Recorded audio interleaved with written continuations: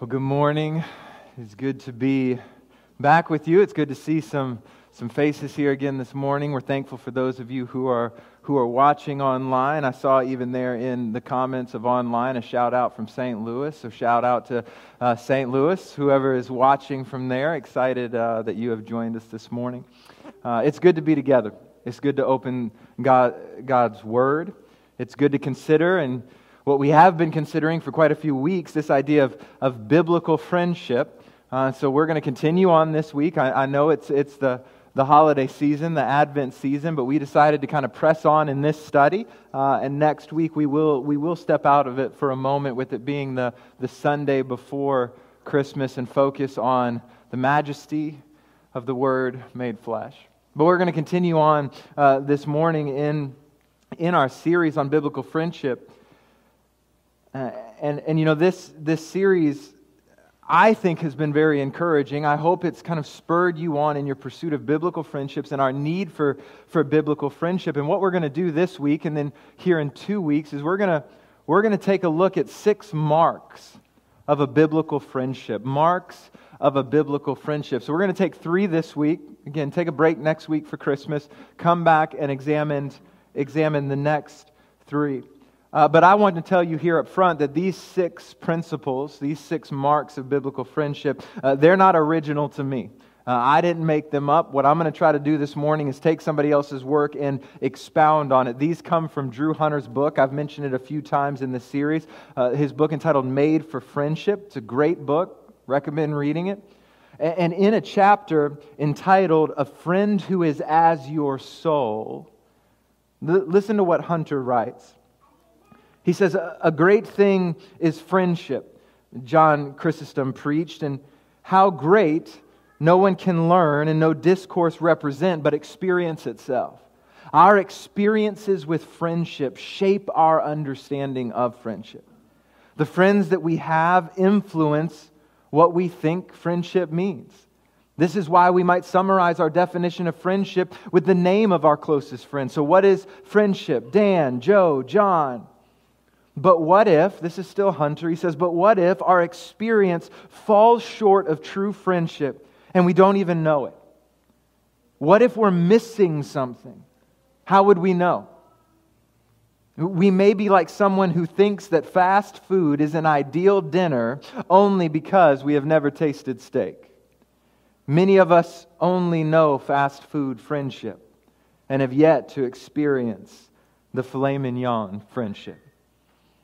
And then what Hunter goes on to do is he goes on to give these 6 ingredients, or as we're saying, these 6 marks of what biblical friendship entails. And so again, what I want to do this morning is I want to take the first 3 of those marks and unpack them, flesh them out a little bit more for us. And this will be a little different from how I normally preach. As you know, here at New Breed, we put a high value on expository preaching. We typically preach through books of the Bible, line by line, verse by verse. We love doing that. So this is going to be a little different from that. This is going to be a little bit more of a topical sermon, but because I love the Bible so much, we're still going to ground it in Scripture, amen? But we're going to jump around a little bit more, which is why you may have noticed, for those of you here, I didn't tell you to open your Bible in any specific place. For those of you who are watching online, the Scripture wasn't given with the title. We're going to move around a little bit and try to unpack these first 3 marks of a biblical friendship. But let me begin by sharing with you why this is even important. Why these marks matter. So first, these marks are a good way to evaluate whether or not your current friendships are fast food friendships or filet mignon friendships. Whether your friendships are fast food friendships or filet mignon friendships. Whether the friendships we currently have are actually good and healthy and there's some weight to them and they bring glory to God and they serve our souls well. But the second reason why these marks matter is because as we build new friendships, these are the marks that will make our friendships deep, meaningful, and God-honoring. As we build new friendships, these are the marks that will make our friendships deep, meaningful, and God-honoring. You know, as we started this series, we began by looking at how we are built for friendship, how it's hardwired into who we are. But not only is it something that we're built for, it's something we're called to. We kind of fleshed out how our friendships are actually a part of our ministry, that biblical friendship is ministry. But then we talked over the next two sermons about how it is we begin this process of cultivating biblical friendships. We talked about how we first must be people of humility. People of humility. And second, as we pursue these friendships, we must purposefully pursue depth. And so these marks, in a sense, are the next step in this kind of progression of building biblical friendship. So after we've pursued humility, after we've pursued depth, now we have to maintain these friendships. Now we have to live in these friendships. We have to continue to pursue the other people in this relationship. And we will know that our friendships are healthy and biblical if these 6 marks are present. And simultaneously, as we continue to strive for these marks, our friendships will continue to thrive as well. So in other words, saying all that, we're simply answering the question, what will it take for our friendships to last? That's what it boils down to. What will it take for our biblical friendships to last? You know, Charles Spurgeon, in a sermon entitled The Best Friend, which he preached in February of 1882, he said this in that sermon: "True friends are very scarce. We have a great many acquaintances, and sometimes we call them friends, and so misuse the noble word friendship. Peradventure, in some after day of adversity, when those so-called friends have looked out for their own interest and left us to do the best we can for ourselves, that word friendship may come back to us with sad and sorrowful associations." Spurgeon goes on, he says, "The friend in need is the friend indeed.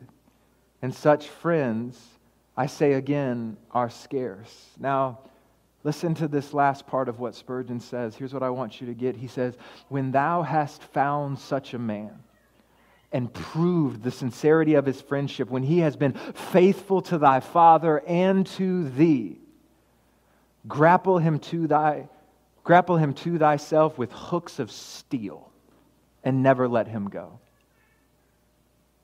In essence, that's what we're trying to do with these marks of biblical friendship. We are trying to sink our hooks deep into those who are true friends.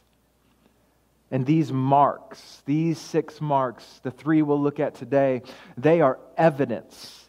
If we see these marks in our friendship and in our relationships, if they are present and evident, it tells us that our hooks are in deep. So what are the marks of a biblical friendship? What are the marks of a healthy friendship? Well, here's the first one. The first mark of a healthy friendship is affection. The first mark of a healthy friendship is affection. And I want to be clear, when we talk about affection, we're not just talking about, you know, I like this person, they're cool, I enjoy spending time with them. That's not what we're talking about. When we talk about affection, we are talking about a deep love. Again, this goes beyond merely liking a person. This goes beyond merely enjoying a person. This goes beyond having the same interest as someone. This affection, this love is a love that changes how we are willing to live. Let me say that again, that this affection and this love is a love that changes how we are willing to live. In a sense, we began to see this reality very briefly at the end of our sermon last week when we looked at the friendship between Jonathan and David. So if you have your Bibles with you, flip over to 1 Samuel chapter 18. 1 Samuel chapter 18, and I want I want to look at verses 1 through 3 to begin with here. 1 Samuel 18, verses 1 through 3.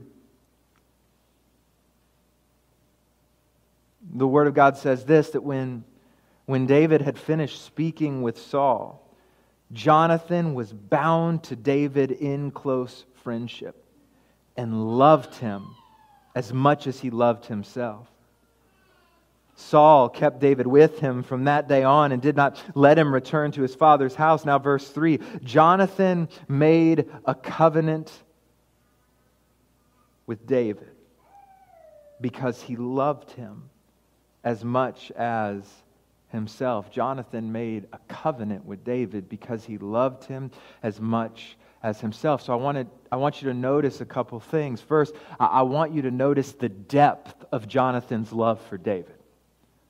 The depth of Jonathan's love for David. Because the reason we're looking at Jonathan as David is honestly, barring Jesus, right, and our friendship with God, I think that this is probably the clearest picture of friendship we have in Scripture is Jonathan and David.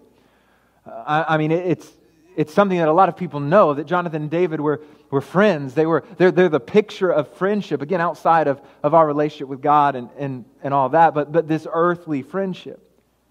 And one of the things that makes it so unique is the depth of the love between Jonathan and David. In both verse 1 and verse 3, you see that Jonathan loved David, what does it say? As much as he loved himself. As much as he loved himself. And what this points to, we can't miss this, is one of the foundational necessities for biblical friendship that we've already talked about. Humility. I mean, this statement that he loved David as much as he loved himself, it reveals a Philippians 2:3 heart. Right? Do nothing out of selfish ambition or conceit, but in humility count others as more important than yourselves. This is God revealing to us in His Word that the way that Jonathan loved him was he loved David as much, if not more, as he loved himself. This was a love that was rooted in humility. You see, Jonathan, in his friendship with David, in his affection for David, he lost any notion of self-preservation. That's very important, that Jonathan lost any notion of self-preservation. But the second thing that I want you to notice from these three verses is I want you to notice that this love, this affection, it changed how Jonathan was willing to live. Because look again at what it says there in verse 3. It says, Jonathan made a covenant with David because he loved him as much as himself. Jonathan was willing to enter into a covenant relationship with David. One, hear me, that would put Jonathan at odds with his father Saul, the king of Israel. And Jonathan was willing to change his life for this friendship. That's how deep the love was. I wonder how many of us are really ready and willing to change our lives because of friendship.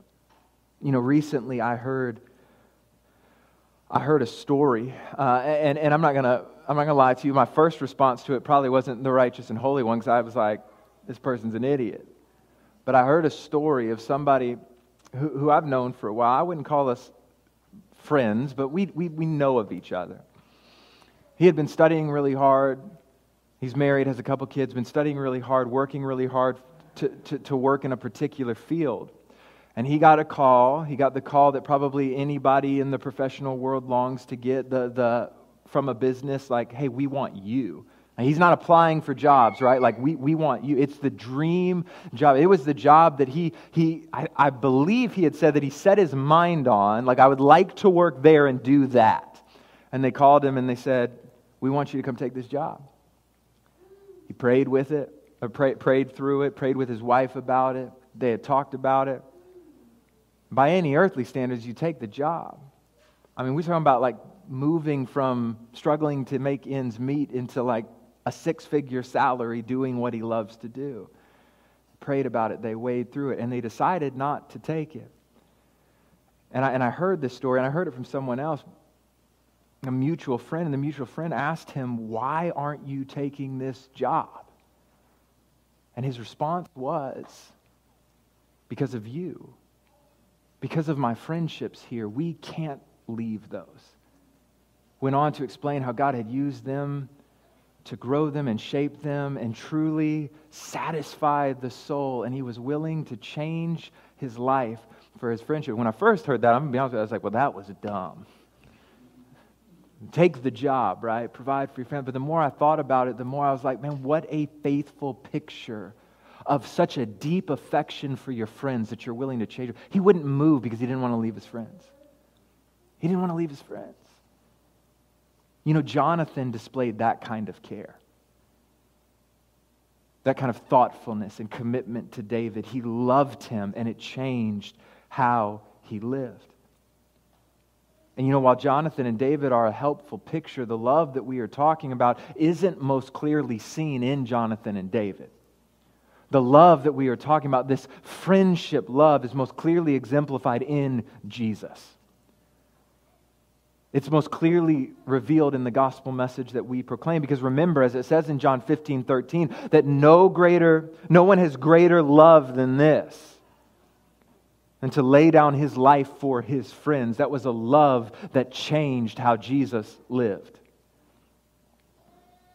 So when we want to see this type of love and affection most clearly displayed, when we want an example to follow of what the love and affection in our biblical friendships should look like, we have to look to Jesus and how He has loved us. A love that begins with the Father, that flows through the Son, that's revealed by the Spirit. This Trinitarian love, a love that flows from our triune God, where He longs to see His creation restored to right fellowship and to friendship with Him, despite how unworthy we are. A love that caused Him to move and to act. I mean, church, that's the gospel message, is it not? That God loved us so much that He sent His Son Jesus, who lived the life that we should have lived, died in our place, that whoever believes in Him shall not perish but have everlasting life. And that's not everlasting life in isolation. That's everlasting life in covenant friendship with God for all of eternity. That's the hope that we have. That's the message we proclaim. And that is the love with which we are called to love our friends, an affection that is so deep that it changes how we are willing to live. It is a deep love that we are called to. It is also a love, though, that we can only have through God the Father. Because remember, 1 John 4:19 tells us that we love because He first loved us. The only way we will ever be able to have the friendships the Bible speaks of is when we first and foremost recognize and dwell in and meditate on the magnificent love that God has for us. In other words, the type of friendships that we are talking about, the depth of affection that God longs for us to have in our relationships, in our friendships, it is a love that is only available to those who are in Christ Jesus. So let me pause there and kind of flesh that out. That's also why it doesn't make any sense to me when believers tell me their best friend is an unbeliever. It makes no sense to me. I'm not saying you can't be friends with unbelievers. Please be friends with an unbeliever, right? I mean, care for them, love them, share the gospel. But in terms of this, as we would say, like this best friend, this deep friendship, this biblical relationship that we are called to be in, this friend that will satisfy your soul and cause you to look more like Jesus, that requires that we be united in friendship with those who are in the faith. This is an affection that is reserved only for those who have known first the love of God and are now loving as a result of that. And brothers and sisters, this is a love that we have to fight for. And some of you might be hearing that and thinking, man, that's challenging. That's a difficult love. That is a difficult love.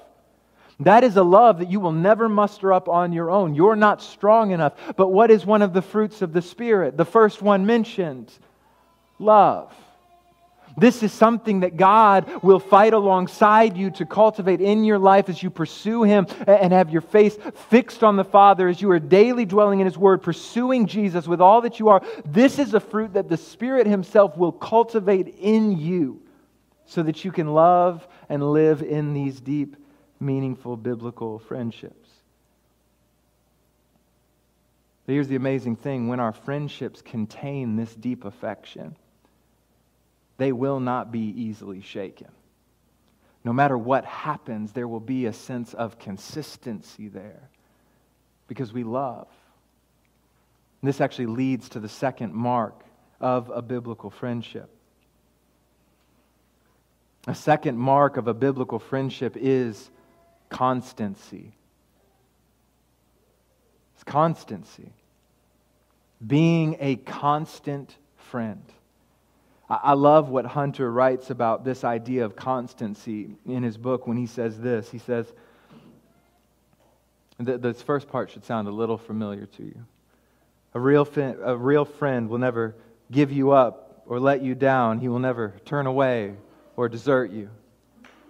But he goes on and he says this. He says, constant friends make the hard times easier and the easy times better. A friend loves at all times, Proverbs says, and a brother is born for adversity. And then he goes on, he says, and to paraphrase Proverbs 18:24, a man of many Facebook friends may come to ruin, but a true friend sticks closer than family. Hunter goes on, he says, sometimes we view friendships as the one relationship without any commitments. We enter or exit at will. That's the beauty of it, right? Unlike marriage and family, we feel no obligation to stick it out. We freely give our loyalty as an ongoing choice. And he says it's true that we enter friendships voluntarily. But once we enter it, it is also true. Is it also true, that we don't have any responsibilities to our friends? No. Everyone expects loyalty from friends. The Bible even commands it when disaster strikes. Do not forsake your friend or your father's friend. Proverbs 27:10. And all that he's getting at there is that the mark of a biblical friendship is constancy. The type of friendship that God calls us to, brothers and sisters, is not a fickle friendship. It is not a friendship that exists when we want it to, and it is not easily exited, and it persists even when things get tough. I'll say that again since it's one of your fill-ins on your handout if you're here in person. The type of friendship that God calls us to is not a fickle friendship. It is not a friendship that exits when we want it to. It is not a friendship that exists when we want it to. It is not easily exited. And it persists even when things get tough. Hunter also notes this in his book. He says, suffering is the great relationship revealer. We often learn how strong a friendship is when we don't have anything to give. We also find out what kind of friends we are when a friend can't give us anything. You see, we want to develop friendships. We need to develop friendships that are constant, that they endure through seasons when we have nothing to give. They endure through seasons when the other person has nothing to give. They endure no matter what is going on in our lives. Again, Proverbs 17:17, a friend loves at all times, and a brother is born for a difficult time. That is in the Word of God, that a friend loves at all times. There is clearly an expectation of consistency and constancy in our relationships one another if they are going to be deep, meaningful, God-honoring friendships. I mean, that's it, right? That's the crux of the point. A friend loves at all times. They love when the other person is struggling. They love when they are struggling. They love when things are out of control. They love when everything is going right. No matter what, this deep-rooted affection stands and friendship endures. You know, in our culture today, in many of our friendships, constancy is lacking. It's lacking.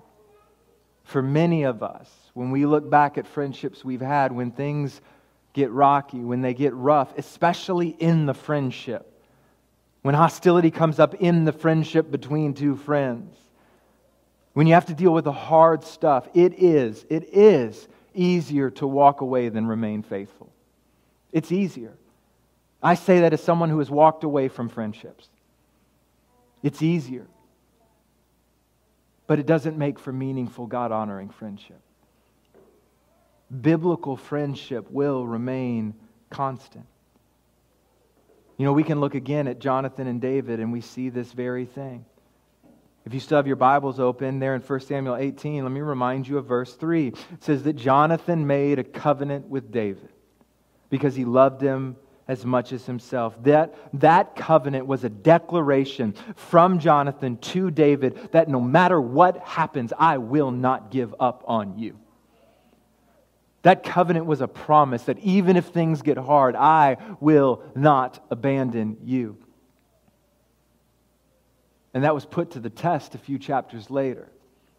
Again, we hit on this last week, but let me remind you, in chapter 20, so just 2 chapters later, David finds himself on the run. Saul, Jonathan's father, the king of Israel, is seeking to kill David, and Jonathan has 2 choices in that very moment. 2 choices and only 2. He could either remain a faithful friend to the one that he had covenanted with, or he could have done what was likely more convenient and easier. He could have walked away and defaulted to his familial relationship with his father. Well, but what did he do? Well, if you still have your Bible open to 1 Samuel 18, just flip forward maybe a page or so to 1 Samuel chapter 20, and I'm going to pick up reading in verse 12. 1 Samuel chapter 20, verses 12 through 15. This is Jonathan speaking. He says, "By the Lord, the God of Israel, I will sound out my father by this time tomorrow or the next day. If I find out that he is favorable toward you, will I not send for you and tell you? If my father intends to bring evil on you, may the Lord punish Jonathan and do so severely if I do not tell you and send you away so you may leave safely. May the Lord be with you just as he is with my father. If I continue to live, show me kindness from the Lord. But if I die, don't even withdraw your kindness from my household. Not even when the Lord cuts off every one of David's enemies from the face of the earth." And as we mentioned last week, in those verses, 5 times Jonathan invokes the name of the Lord, reminding David of the covenant of friendship they had made not only between each other, but also between them and God. Jonathan is declaring that I am for you. I will be constant. I will be consistent. I will not walk away from our friendship. Jonathan is declaring, David, I have your back no matter what. And David was doubting. David was not sure Jonathan had his back. And I love this because Jonathan did not take offense to that.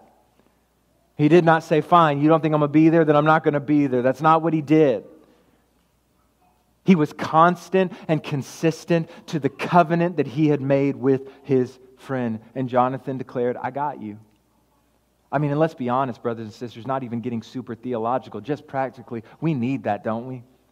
We need some people in our life, some friends that say, no matter what, come hell or high water, I got your back.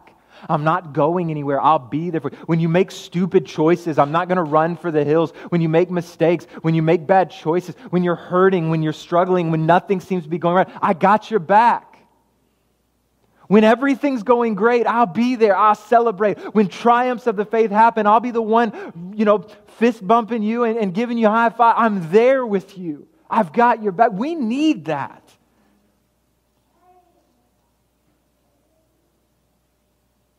You know what the amazing thing is? God knows that we need this. That's exactly how God operates in His friendship to us who are in Christ Jesus. God is a constant friend, and everything that He does declares, I got your back. I mean, we see this reality in 1 John 1:9. Where Scripture tells us if we confess our sins, He is faithful and just to forgive us of our sins and to cleanse us from all unrighteousness. That's God saying, I got your back. Even as a believer, you are my covenant friend in Christ. When you sin, when you rebel against me, I'm here, I'll forgive, I've got your back. He will never abandon us when we make foolish choices. He never walks away from His covenant friendship with us. 2 Timothy 2:13, if we are faithless, He remains faithful, for He cannot deny Himself. God's saying, look, I've got your back. I've got your back. And again, this is rooted in His deep love for Himself and His deep love for us. It is rooted in His affection. A genuine love that leads God to constant and consistent relationship. One that endures, and one that does not only exist when it is convenient. And that's what we're called to. A genuine love that will be constant. One that endures, and one that does not only exist when it's convenient for us. Again, God's consistency with us is not rooted in our worthiness. Praise God. That God's consistency and His friendship with us is not rooted in our worthiness. It is rooted in His covenant love. The question that we have to ask is, are our friendships with others based on whether or not we perceive them to be worthy of our time and our affection? You know, when friendships are built on affection and they endure with unwavering constancy, they will be friendships that will grow deep. They will be friendships where it will be easy to be open and honest, and where we will be transparent with one another. And this leads to the final mark I want to discuss this morning. The first three of the 6. The third mark of a healthy friendship is transparency. Transparency. The third mark of a healthy friendship is transparency. So turn in your Bibles, flip ahead to 1 John chapter 1.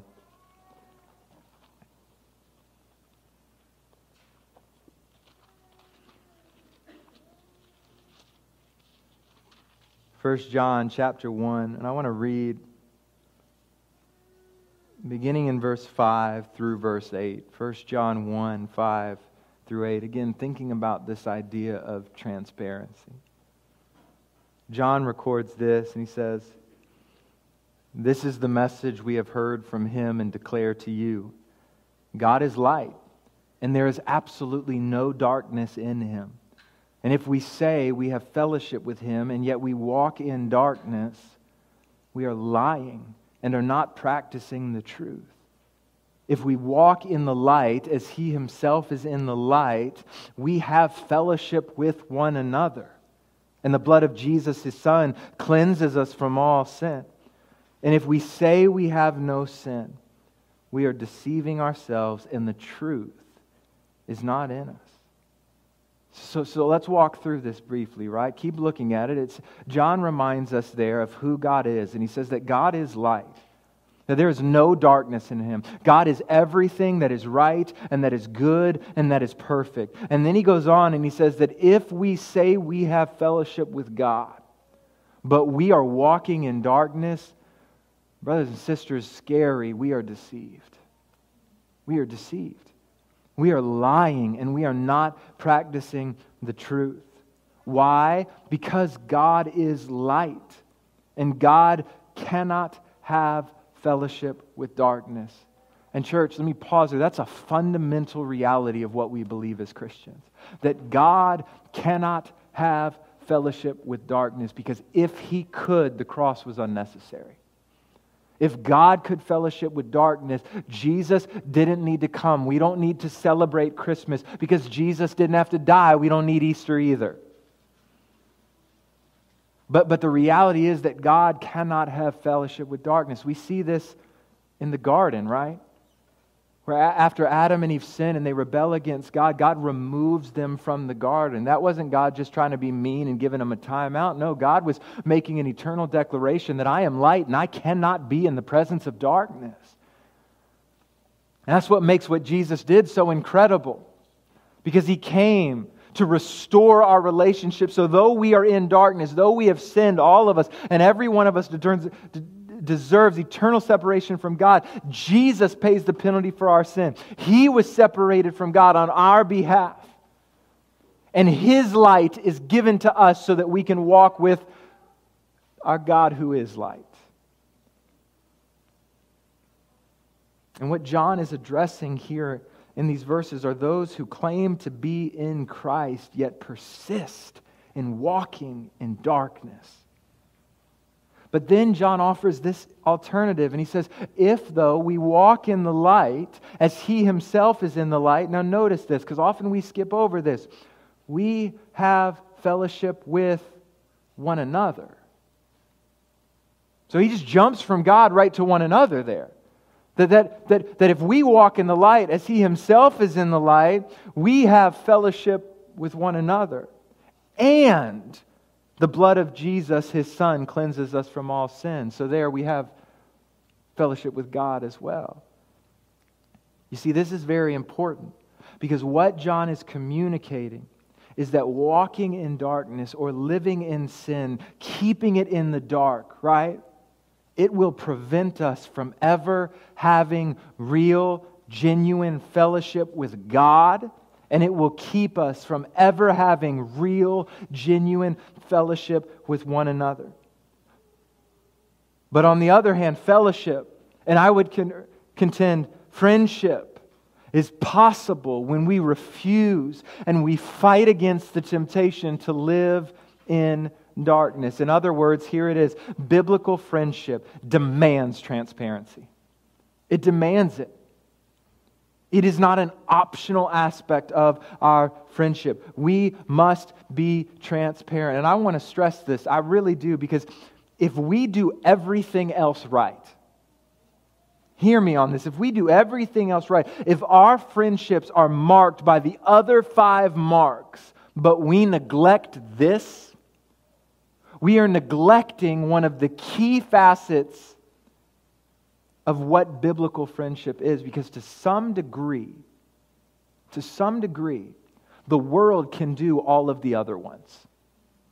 The world can show some affection. Now again, not to the degree that we are called to, because we love because God first loved us, but they can show an affection for someone. I'll be honest with you, some of my lost friends have been more committed in love to one another and their friendship than I've been with some believers.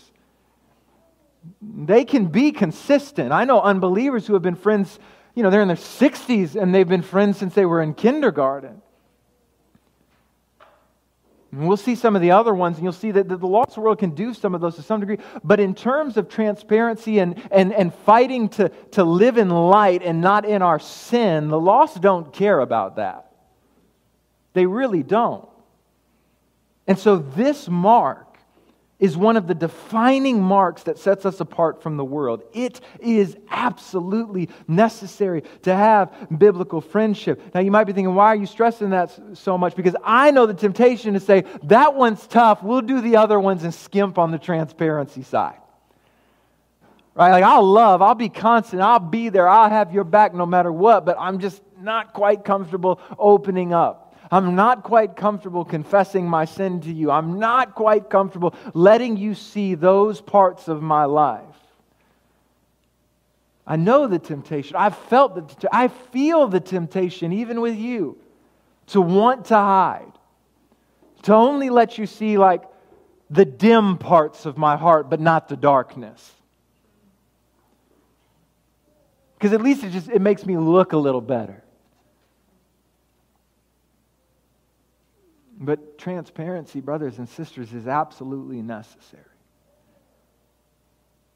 But hear me, before we can be transparent, we have to acknowledge that there is a real temptation in each and every one of our hearts to hide our sin. Before we can be transparent, we have to acknowledge that there is a real temptation in each and every one of our hearts to hide our sin. This is not new. This goes all the way back to the garden again. Because do you remember the response of Adam and Eve after they ate the fruit? Their eyes were opened. They realized they were naked. And then beginning in Genesis 3, verse 8, it says, "Then the man and his wife heard the sound of the living God walking in the garden at the time of the evening breeze, and they hid from the Lord God among the trees of the garden. So the Lord God called out to the man and said to him, 'Where are you?' And he said, I heard you in the garden, and I was afraid because I was naked. So I hid. The sinful nature of man and the flesh that we battle as Christians is predisposed to hide sin. Let me say that again. The sinful nature of man and the flesh that we battle as Christians is predisposed to hide sin. And so what that tells us is that we have to be overly intentional about sharing our sin with one another if we want true fellowship and friendship with one another. Each and every one of us have to fight for transparency because each and every one of us have sin that needs to be confessed. I mean, we see that at the last verse of 1 John 1, in the section we read, verse 8. If we say we have no sin, we are deceiving ourselves, and the truth is not in us. But even more, the Bible demands this of us. It commands us to confess our sin. In James 5:16, therefore confess your sins to one another and pray for one another so that you might be healed. The prayer of a righteous person is very powerful in its effect. And listen to me, we have to make sure that we don't see this as a scary command to confess our sins. This is a blessing that God calls us to. It's a blessing that God calls us to. We have to believe that God never asks us to do anything that will not be for our good. Which means if God tells us to confess our sins, He is looking out for our best. He is being a constant friend. And He is pushing us to what is right and good and holy. I mean, let's call it what it is. We need one another to fight for holiness. You hear me say that so often because I want you to hear me say that so often because we are tempted to forget it. We need one another to fight for holiness. In Scripture, Satan is described as a roaring lion who is seeking someone to devour. You on your own are not stronger than Satan. You are not. You are weak and feeble, just like me. And on our own, we will never stand against that roaring lion seeking someone to destroy. But by the power of God's grace through the Holy Spirit, worked out in fellowship with brothers and sisters, we can fight and overcome. But we need one another. You know, I've shared this before with you all. And there are many difficult things to being a pastor. There are. But one of the weightiest things that we deal with, and you can ask any pastor who's put in time. You can ask pastors who haven't put in time. Lance is still fresh in the game, and he's had to walk through this. One of the weightiest things that we have to do is we have to shoulder and care for a lot of people who are in deep sin. And typically, when it comes to us as pastors, not when it comes to us as friends, all right, we have friends too, and sometimes this is just the normal, but when it comes to us in kind of that pastoral way, you get what I'm saying? By the time it's gotten to us, it has typically been undealt with for so long. It has festered and grown, and the reason it's being brought to us is because the devastation is being felt by them and those around them. I've sat with pastors who have committed adultery and hid it from the church and from their spouse, and it's wreaking havoc in their lives. I've sat with men and women who have been addicted to pornography and who have hid in the shadows for so long, and it's now years and years and years of sin that we need to unpack. I've sat with an individual who was in charge of finances. This was at a church that I knew when I was in South Carolina, and we as a team of leaders sat with him who had stolen and hid away almost $100,000 of church money and got caught. Not only was there sin to be dealt with, but now there were charges to be dealt with as well. But you know, one thing that I've noticed, and other pastors have noticed as well, is that most often, and I won't say every time, but I'd say probably 99 out of 100 times, when we sit and deal with those sins in people's lives, 99 out of 100 times, nobody knew it was going on. They weren't talking to anyone. They had no real deep friendships. They weren't confessing their sins to anyone.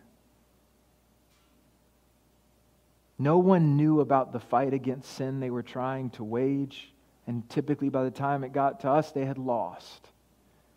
And no one was fighting for them. Brothers and sisters, anything that God asks us to do is always for our good. And God has given us a blessing by commanding us to confess our sin to one another. And this blessing is an integral part of being a biblical friend. I am convinced, utterly convinced, that for many of you, if you were willing to lay yourself bare before your friends, not just confessing the easy stuff, but just to lay yourself bare, you would experience a depth in your relationships that you did not think possible. Your friendships would grow to the place to where you can say, my soul is satisfied. We need one another. So let me conclude. As we noted in the beginning, Spurgeon said, when thou hast found such a man, and proved the sincerity of his friendship, when he has been faithful to thy father and to thee, grapple him to thyself with hooks of steel and never let him go.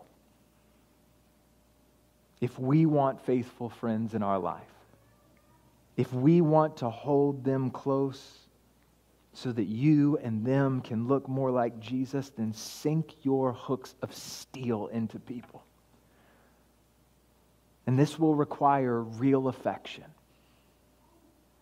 A real affection, one that will change how you live. Constancy in any season and circumstance, and transparency. Some of you, before you lay your head on your pillow tonight, need to call a friend and just be transparent with your heart. Let others into the deepest, darkest, even the most painful parts of your life, trusting that God has given you a good thing. Trusting that God has given you a good thing. You know, through the cross, we have friendship with God. God is the pinnacle of the best friend. He has loved us. He has sought after us. He sent Jesus to live the life that we couldn't live, die the death we deserve to die. Jesus paid the penalty for us.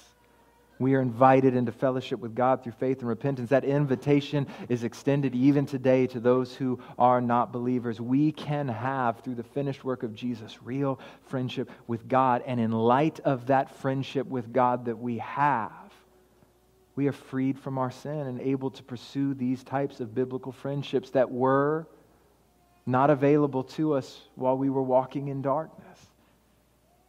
But they will take work. But they are worth it. Let's pray together. Heavenly Father, God, we thank you. We thank you that you have given us such a blessing in friendship. God, and we thank you that we are not left to try to figure out what friendship looks like all on our own. But that not only have you given us examples in Scripture, but you are the example of the perfect friend.